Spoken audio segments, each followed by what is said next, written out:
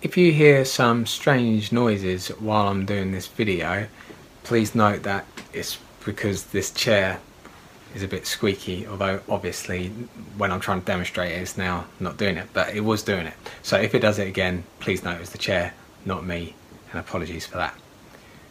Before we look at Malachi chapter 3, it's good for us to look at the end of Malachi chapter 2, because it sets us up for this chapter that we're going to look at today. In the last verse of Malachi 2, it says, "You have wearied the Lord with your words." How have we wearied him, you ask? By saying all who do evil are good in the eyes of the Lord, and he's pleased with them. Or, where is the God of justice? So the big question for this chapter is God a God of justice, or is he a God of injustice? Is he just, or is he unjust? And God responds to this question and to what the Israelites have been saying further back before this. And he responds straight away with two messengers. "I will send my messenger," he says in verse 1, "who will prepare the way before me." So this is talking about John the Baptist. John the Baptist, that voice crying out in the desert, who will prepare the way for the Lord. But then we hear about the Lord Jesus Christ himself. Because suddenly, after John the Baptist, suddenly the Lord you are seeking will come to his temple. The messenger of the covenant, whom you desire, will come, says the Lord Almighty. The Lord Jesus will come. John the Baptist will prepare the way, the first messenger, and then the second messenger will be the Lord Jesus himself. Then it goes on to say, "Who can endure the day of his coming? Who can stand when he appears? For he'll be like a refiner's fire or a launderer's soap. He will sit as a refiner and purifier of silver. He will purify the Levites and refine them like gold and silver. Then the Lord will have men who will bring offerings in righteousness, and the offerings of Judah and Jerusalem will be acceptable to the Lord, as in days gone by, as in former years. So I will come to you and put you on trial. I'll be quick to testify against sorcerers, adulterers, and perjurers, against those who defraud labourers of their wages, who oppress the widows and the fatherless, and deprive the foreigners among you of justice. But do not fear me, says the Lord Almighty." So though John the Baptist is only mentioned very briefly, the key message that John the Baptist brought was repent, repent, turn from your wicked ways, turn from your darkness, and follow God. And be prepared for the Lord, be prepared for the Lord's coming. And in these verses that I've just read, there is very much a message of repentance that John the Baptist would go on to speak again of, in that theme of repentance, even if he didn't use these specific words, although he could well have done. John the Baptist preaches of repentance, and the message here is repent, repent, repent. And the people need to realise that whereas they're accusing God of being unjust, it is they who are unjust. We hear in those verses of how they're doing very, very evil things, but they are, including in that, doing something hypocritical in their being unjust themselves anyway. So who are they to question God? In one sense, who are they to question God full stop? But who are they to question God about his justice when they themselves are being unjust? So a big, wonderful, powerful response from God to the questions about his integrity, to his justice, by pointing the finger at them, helping them realise how far they are from him and how much they need him.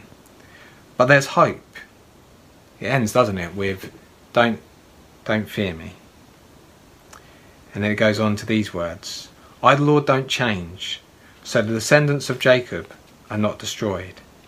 Ever since the time of your ancestors, you have turned away from my decrees and have not kept them." God's not surprised that the Israelites are throwing their toys out the pram and being difficult and being hypocrites and all the rest of it. He's dealt with this kind of stuff with the Israelites many a time. The Israelites, even after being set free from Egypt by God, quickly started to go against God and started to forget how good he'd been to them, and started to moan about how Egypt started to seem brighter in their confused eyes and deluded eyes. And they even, in the end, when Moses went up to receive the Ten Commandments from God, started to build idols and went away from God in a particularly dramatic fashion. But God says here, "Return to me and I'll return to you," says the Lord Almighty. And in effect, he said this to them hundreds of times before, but once again, because he's such a God of grace and God of compassion and God of love, he says, "Return to me and I will return to you." Return to me, Israel, and I will return to you. I still love you, Israel. I still care about you, Israel. Return to me and I will return to you. And maybe we need to hear that this morning.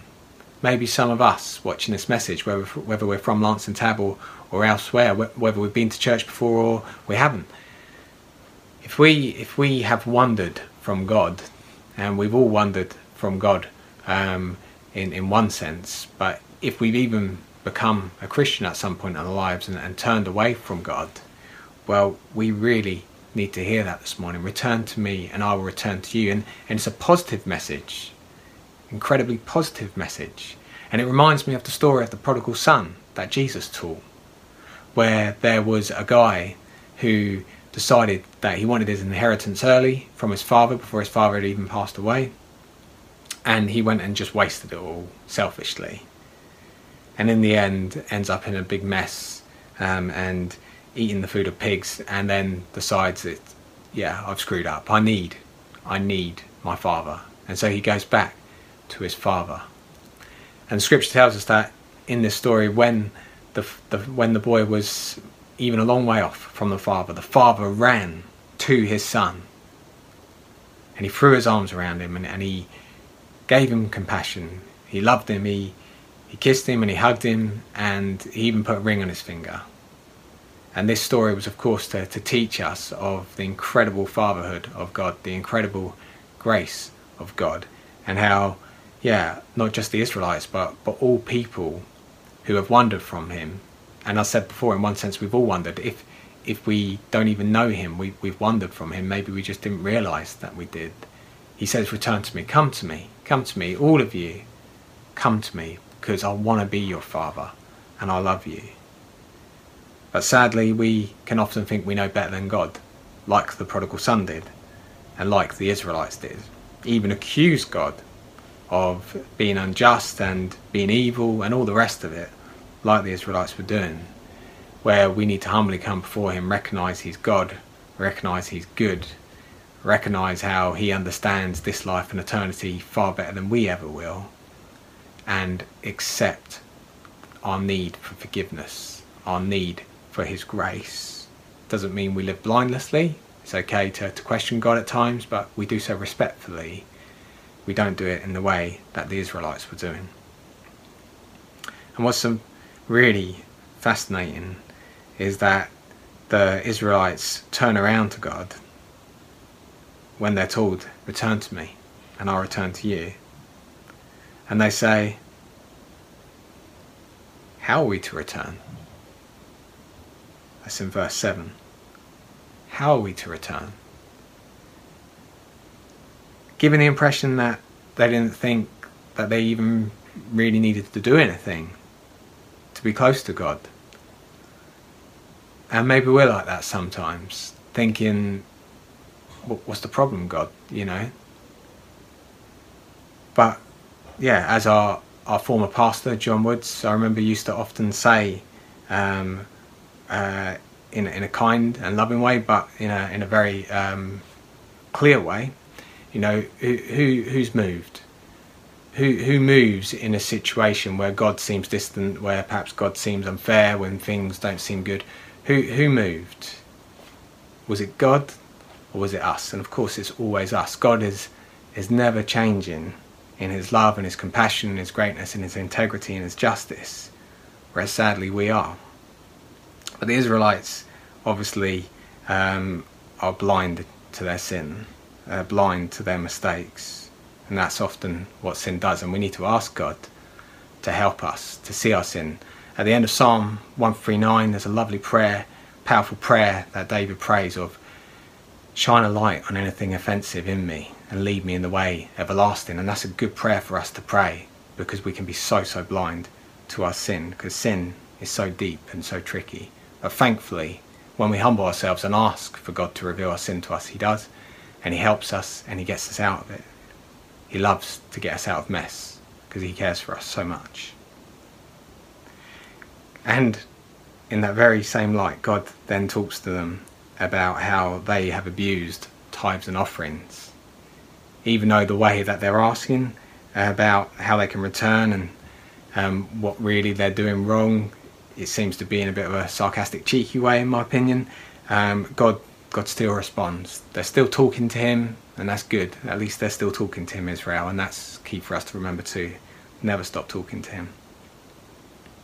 And then God talks to them about the errors of their ways, about the tithes and offerings. And Julian spoke really helpfully about this in our first week of Malachi, how they were just giving God the rubbish, the things they didn't want. It wasn't love to God.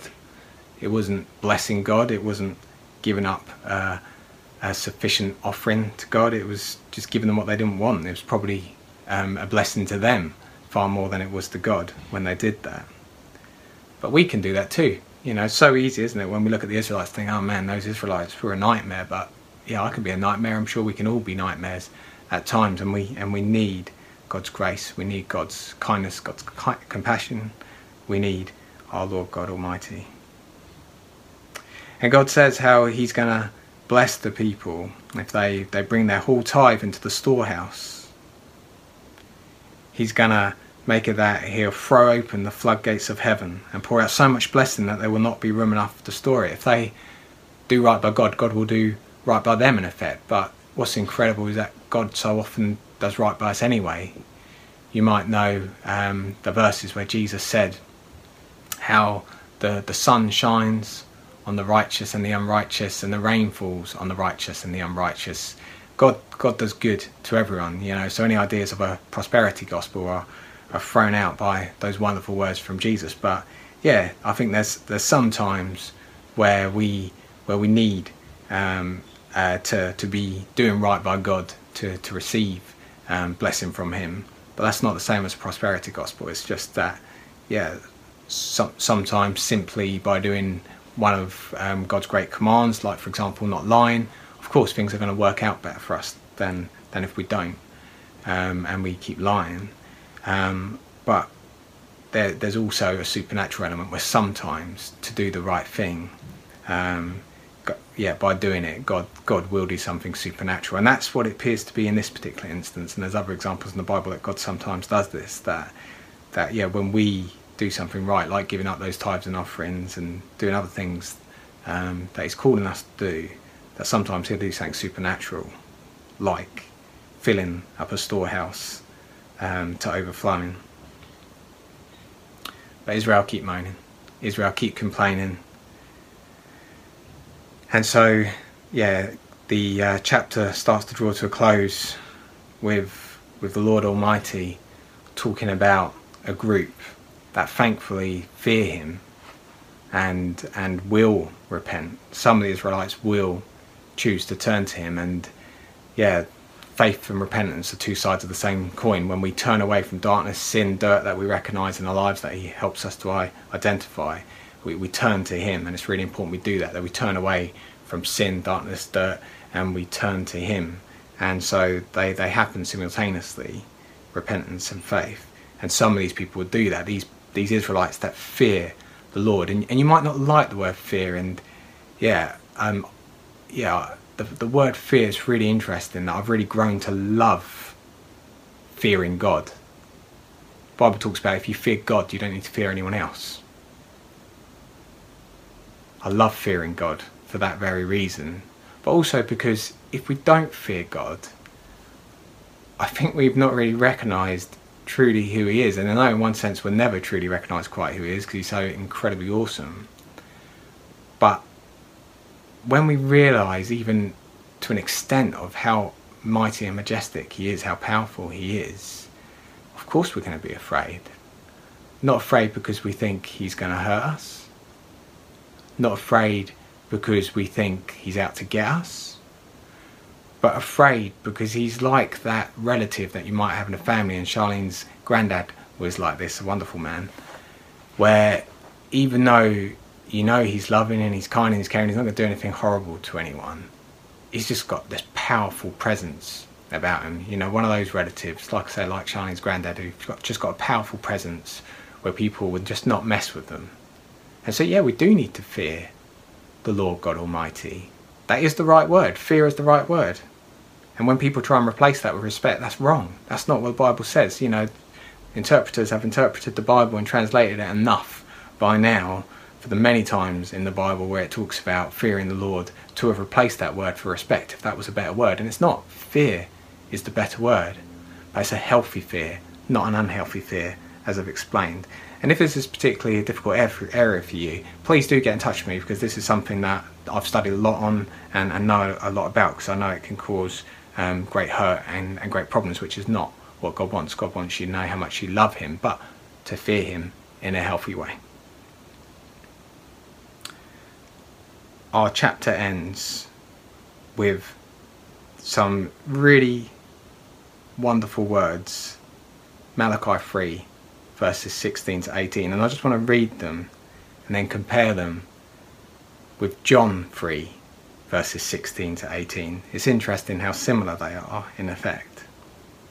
So in Malachi 3 verses 16 to 18, chapter 3 16 to 18 both times if you hadn't picked that up, then those who feared the Lord talked with each other, and the Lord listened and heard. A scroll of remembrance was written in his presence concerning those who feared the Lord and honoured his name. On the day when I act, which is when Jesus died on the cross, the day when I act, says the Lord Almighty, they will be my treasured possession. I will spare them, just as a father has compassion and spares his son who serves him. And the opposite happened on the cross, didn't it? That God gave up his son, did not spare his son, so that we could, like this passage says, be spared ourselves and have that compassion.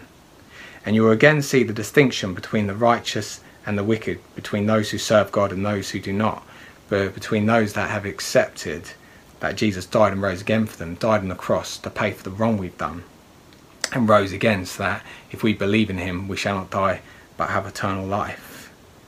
And we're transformed by that grace. Grace isn't static, it changes us. We're ever changing once we've become a Christian, and we are righteous because he's clothed us in righteousness. We're never good in our own right. We've never become good because of anything we've done, but he's clothed us in his righteousness. God has clothed us in his righteousness through Jesus dying on the cross and rising again for us.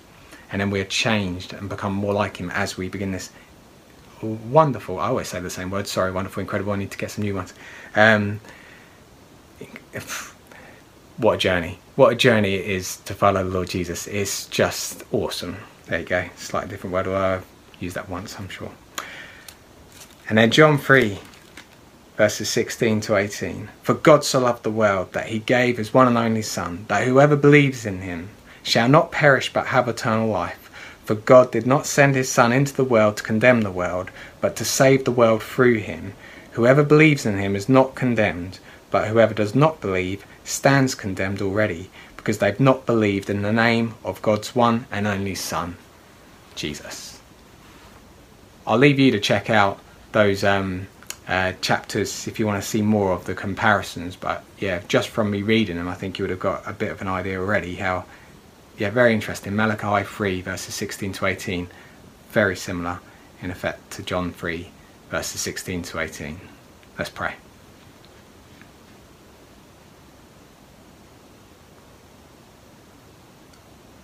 Lord, in a sense the Israelites were a tiny bit right,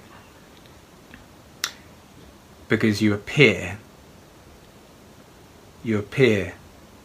in a sense unjust to allow your Son to suffer upon the cross, who did nothing wrong, so that we who have sinned, who have done wrong, so much wrong, can be forgiven.